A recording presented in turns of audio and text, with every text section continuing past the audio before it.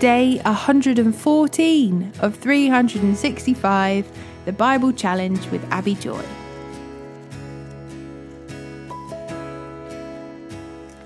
Psalm 50, verse 16 to 23.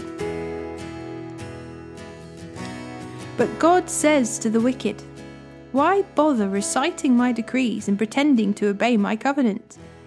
For you refuse my discipline and treat my words like trash. When you see thieves, you approve of them, and you spend your time with adulterers. Your mouth is filled with wickedness, and your tongue is full of lies. You sit around and slander your brother, your own mother's son. While you did all this, I remained silent, and you thought I didn't care. But now I will rebuke you, listing all my charges against you. Repent, all of you who forget me, or I will tear you apart and no one will help you. But giving thanks is a sacrifice that truly honours me. If you keep my path, I will reveal to you the salvation of God."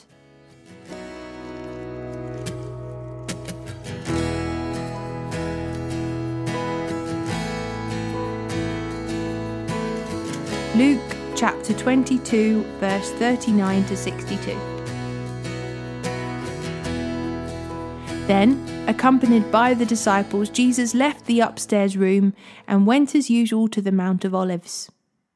There he told them, "Pray that you will not give in to temptation." He walked away about a stone's throw and knelt down and prayed, "Father, if you are willing, please take this cup of suffering away from me. Yet I want your will to be done, not mine." Then an angel from heaven appeared and strengthened him. He prayed more fervently, and he was in such agony of spirit that his sweat fell to the ground like great drops of blood. At last he stood up again and returned to the disciples, only to find them asleep, exhausted from grief. "Why are you sleeping?" he asked. "Get up and pray, so that you will not give in to temptation." But even as Jesus said this, a crowd approached, led by Judas, one of the 12 disciples. Judas walked over to Jesus to greet him with a kiss. But Jesus said, "Judas, would you betray the Son of Man with a kiss?" When the other disciples saw what was about to happen, they exclaimed, "Lord, should we fight? We brought the swords." And one of them struck at the high priest's slave, slashing off his right ear. But Jesus said, "No more of this," and he touched the man's ear and healed him. Then Jesus spoke to the leading priests, the captains of the temple guard, and the elders who had come for him. "Am I some dangerous revolutionary," he asked, "that you come with swords and clubs to arrest me? Why didn't you arrest me in the temple? I was there every day. But this is your moment, the time when the power of darkness reigns." So they arrested him and led him to the high priest's home, and Peter followed at a distance. The guards lit a fire in the middle of the courtyard and sat around it, and Peter joined them there. A servant girl noticed him in the firelight and began staring at him. Finally she said, "This man was one of Jesus' followers." But Peter denied it. "Woman," he said, "I don't even know him." After a while, someone else looked at him and said, "You must be one of them." "No, man, I'm not," Peter retorted. About an hour later, someone else insisted, "This must be one of them, because he is a Galilean too." But Peter said, "Man, I don't even know what you're talking about." And immediately, while he was still speaking, the rooster crowed. At that moment, the Lord turned and looked at Peter. Suddenly, the Lord's words flashed through Peter's mind. "Before the rooster crows tomorrow morning, you will deny 3 times that you even know me." And Peter left the courtyard, weeping bitterly.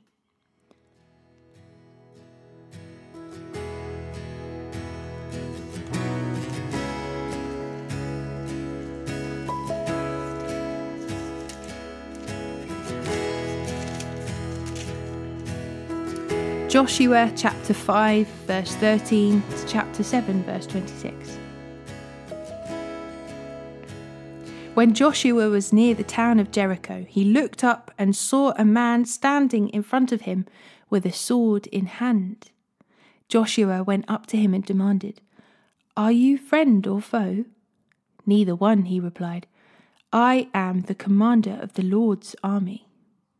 At this, Joshua fell with his face to the ground in reverence. "I am at your command," Joshua said. "What do you want your servant to do?" The commander of the Lord's army replied, "Take off your sandals, for the place where you are standing is holy." And Joshua did as he was told. Now, the gates of Jericho were tightly shut because the people were afraid of the Israelites. No one was allowed to go in or out. But the Lord said to Joshua, "I have given you Jericho, its king, and all its strong warriors. You and your fighting men should march around the town once a day for 6 days. 7 priests will walk ahead of the ark, each carrying a ram's horn. On the 7th day, you are to march around the town 7 times, with the priests blowing the horns. When you hear the priests give 1 long blast on the ram's horns, have all the people shout as loud as they can. Then the walls of the town will collapse, and the people can charge it straight into the town." So Joshua called together the priests and said, "Take up the ark of the Lord's covenant, and assign 7 priests to walk in front of it, each carrying a ram's horn." Then he gave orders to the people, "March around the town, and the armed men will lead the way in front of the ark of the Lord." After Joshua spoke to the people, the 7 priests with the ram's horns started marching in the presence of the Lord, blowing the horns as they marched, and the ark of the Lord's covenant followed behind them. Some of the armed men marched in front of the priests with the horns, and some behind the ark, with the priests continually blowing the horns. "Do not shout, do not even talk," Joshua commanded. "Not a single word from any of you until I tell you to shout. Then shout." So the ark of the Lord was carried around the town once that day, and then everyone returned to spend the night in the camp. Joshua got up early the next morning, and the priests again carried the ark of the Lord. The 7 priests with the ram's horns marched in front of the ark of the Lord, blowing their horns. Again, the armed men marched both in front of the priests with the horns and behind the ark of the Lord. All this time the priests were blowing their horns. On the 2nd day, they marched again around the town once and returned to the camp. They followed this pattern for 6 days. On the 7th day, the Israelites got up at dawn and marched around the town as they had done before. But this time they went around the town 7 times. The 7th time around, as the priests sounded the long blast on their horns, Joshua commanded the people, "Shout, for the Lord has given you the town.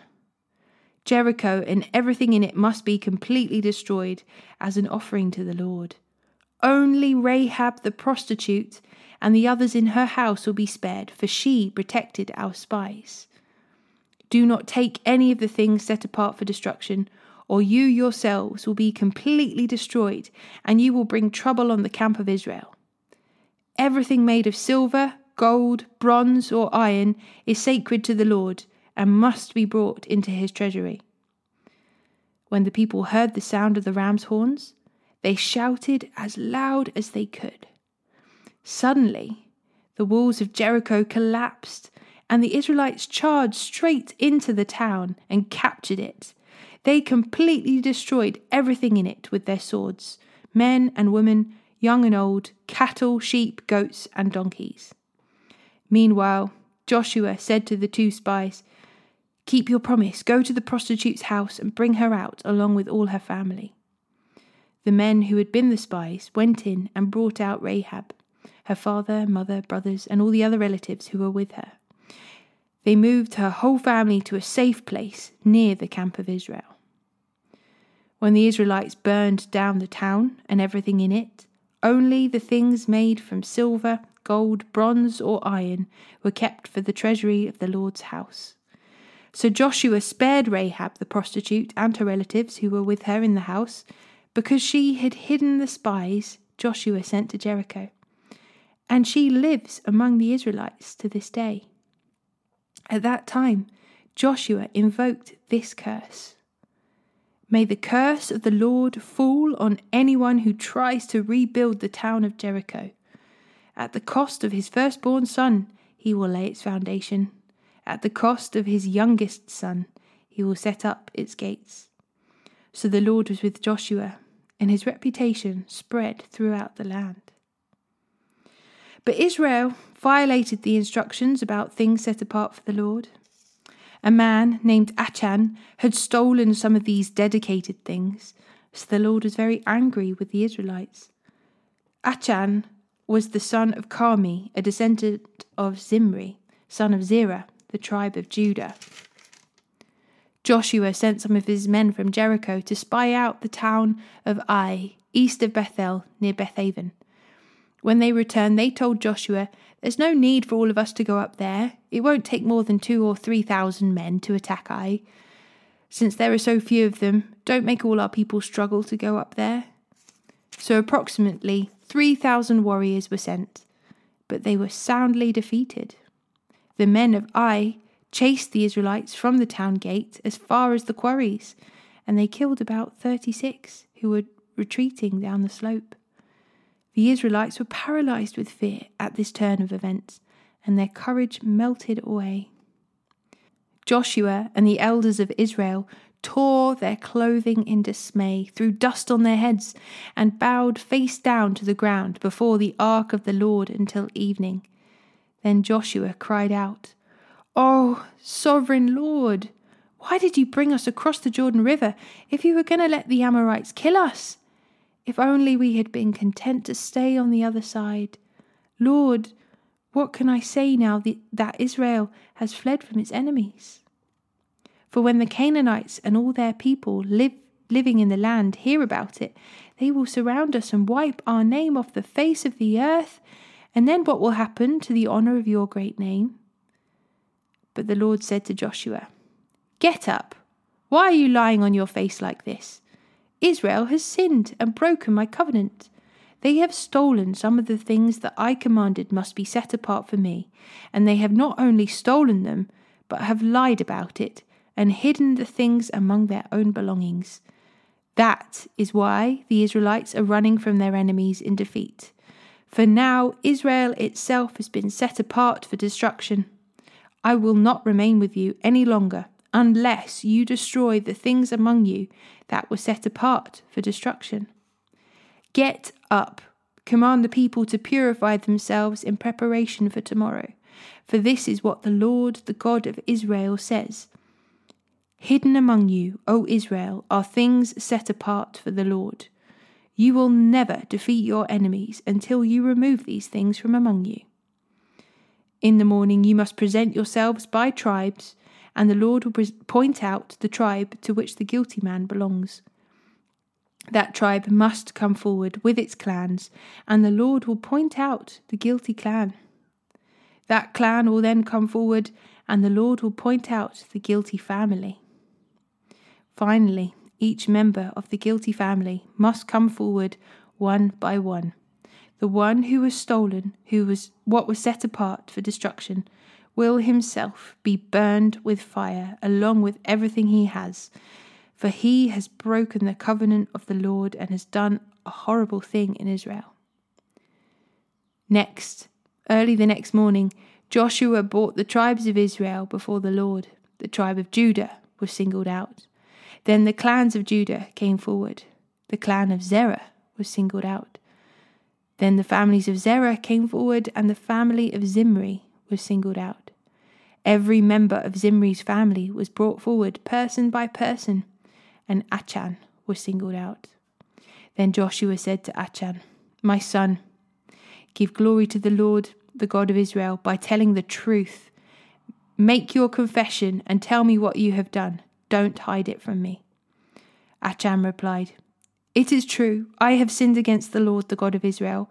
Among the plunder I saw a beautiful robe from Babylon, 200 silver coins, and a bar of gold weighing more than a pound. I wanted them so much that I took them. They are hidden in the ground beneath my tent, with the silver buried deeper than the rest." So Joshua sent some men to make a search. They ran to the tent and found the stolen goods hidden there, just as Achan had said, with the silver buried beneath the rest. They took the things from the tent and brought them to Joshua and all the Israelites. Then they laid them on the ground in the presence of the Lord. Then Joshua and all the Israelites took Achan, the silver, the robe, the bar of gold, his sons, daughters, cattle, donkey, sheep, goats, tent, and everything he had, and they brought them to the valley of Achor. Then Joshua said to Achan, "Why have you brought trouble on us? The Lord will now bring trouble on you." And all the Israelites stoned Achan and his family and burned their bodies. They piled a great heap of stones over Achan, which remains to this day. That is why the place has been called the Valley of Trouble ever since. So the Lord was no longer angry.